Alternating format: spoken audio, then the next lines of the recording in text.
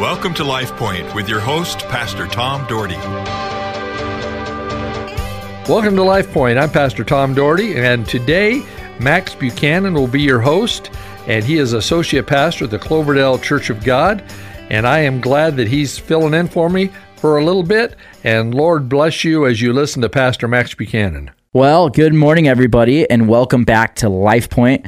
I am Pastor Max, and this is my last week filling in for Pastor Tom while he is on sabbatical. And so he's going to come back and be right at it, and so you'll get to hear him as he jumps back in. But I'm so glad that I get to be with you this week. Since last time I spoke, it has been a whirlwind around Cloverdale. Since last time I was on the radio, we took 20 kids on a mission trip to Union Rescue Mission in the heart of Skid Row, Los Angeles. And it was an incredible experience. I'd served there one other time, but going back since, COVID and all of the stuff that's gone on in Los Angeles, it was crazy to see how the city was affected by that and how Union Rescue Mission is still sharing the love of Christ to, the least of these that are on Skid Row. So it was powerful, and it was a very, very cool experience and pretty surreal going back there and just seeing how the city has changed. And then coming off of that at Cloverdale, we had our VBS. It was called Stellar, and it was space themed, and it was such a fun week. My wife told me that I was, with her gonna serve at that. And so we had the first grade group, and they were a rowdy bunch of kids, but it kept us on our toes the whole week. And it was just really cool to share the love of Jesus with these kids that were running around and having a good time. And it was fun. It was a good VBS. It was different. We'd done mega sports camp for years prior for a long time. So getting back into kind of a more traditional VBS was really, really cool. And it was fun to watch these kids just fall in love with Jesus and learn these songs and have snack and do all this stuff, but it was all centered around them knowing the gospel.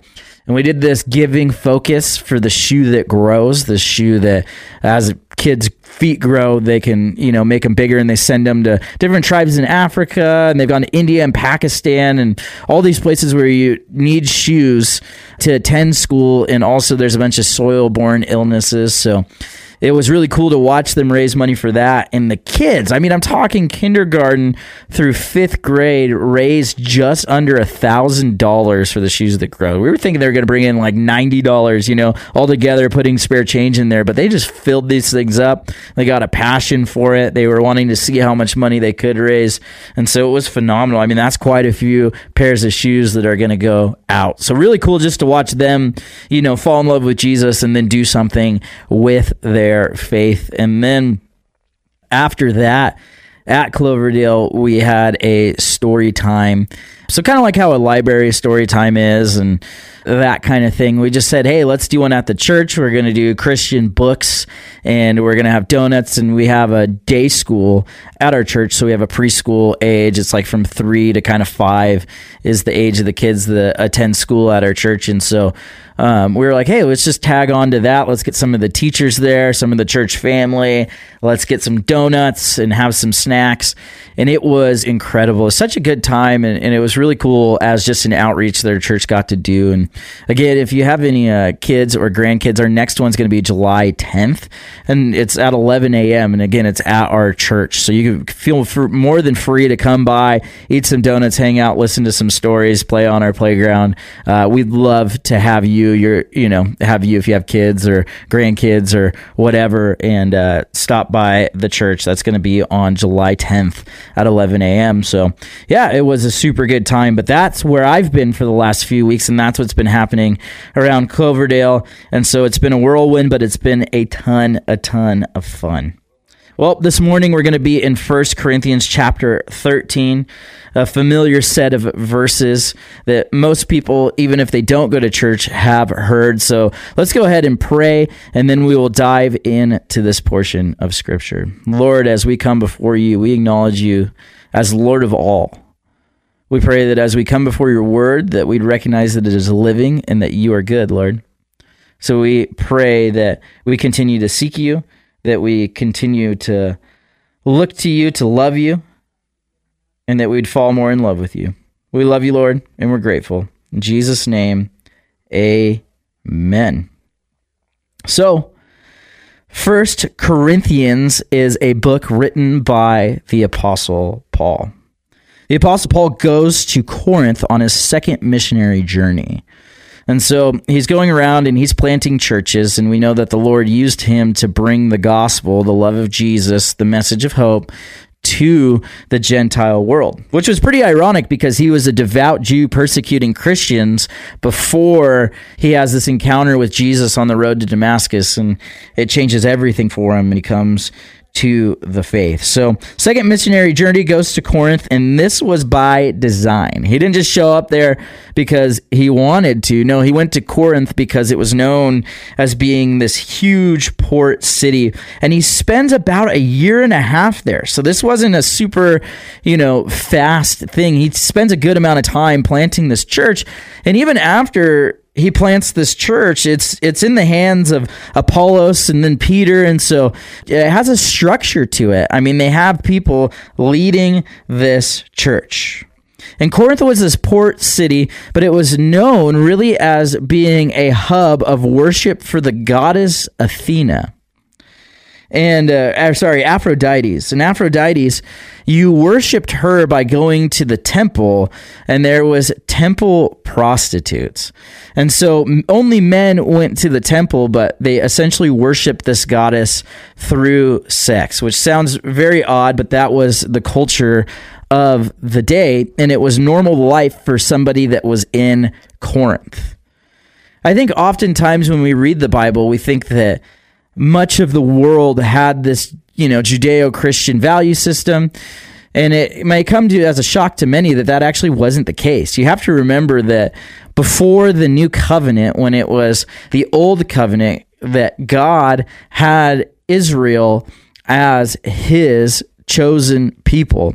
And so, yes, there were proselyte believers, but many people didn't come to the Jewish faith, not the same way that people come to the Christian faith. And so it really was an exclusive thing with Israel and God, and the morals really didn't trickle into the societies around it. I mean, we grew up in America, and a lot of us did grow up in America, and so this culture has been heavily influenced by Judeo-Christian values, and it's kind of going, in a different direction now. But for much of our founding and much of our justice system and much of our morality, the way that we legislate has been founded around Judeo-Christian principles.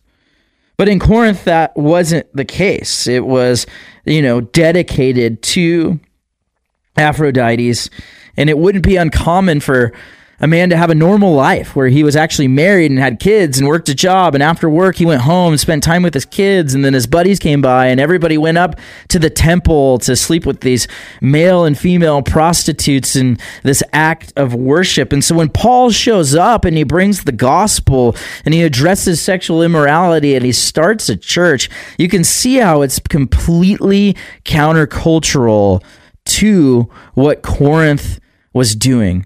It was so countercultural to Corinth's value system. And in many ways, we're going back to kind of a Corinth era as we define morality.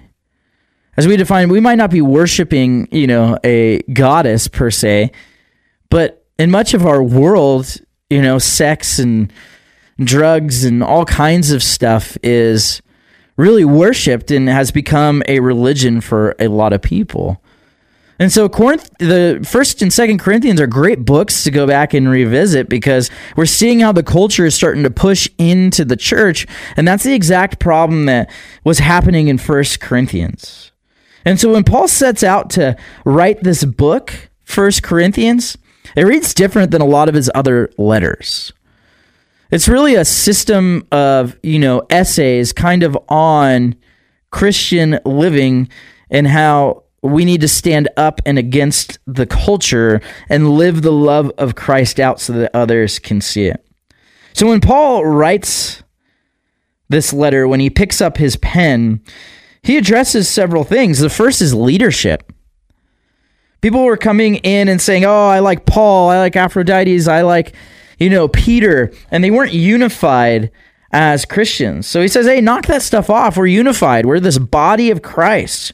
We each possess gifts, and we need to submit ourselves to the leadership that's around and grow in what Christ has for us. The next was sexual ethics. They had people sleeping with their step-parents or going back to worship Aphrodite, and they're saying, hey, we have freedom in Christ, and so, we don't have to, we're forgiven for this, and so we can just kind of continue in our lifestyle of sin. And he says, that's not what the Bible says at all. It calls you out of a lifestyle of sin and into the ethics and morality of Christ. You're a new creation.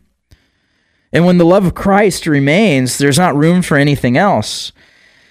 And then kind of the next essay is tacked onto that, and it talks about our freedom in Christ. He was addressing people eating food that had been sacrificed to idols, and how if it is a stumbling block for somebody that's around, then to not partake, but if not, it's just meat and to eat, and that's fine. So he's saying context matters when expressing the freedoms that we have.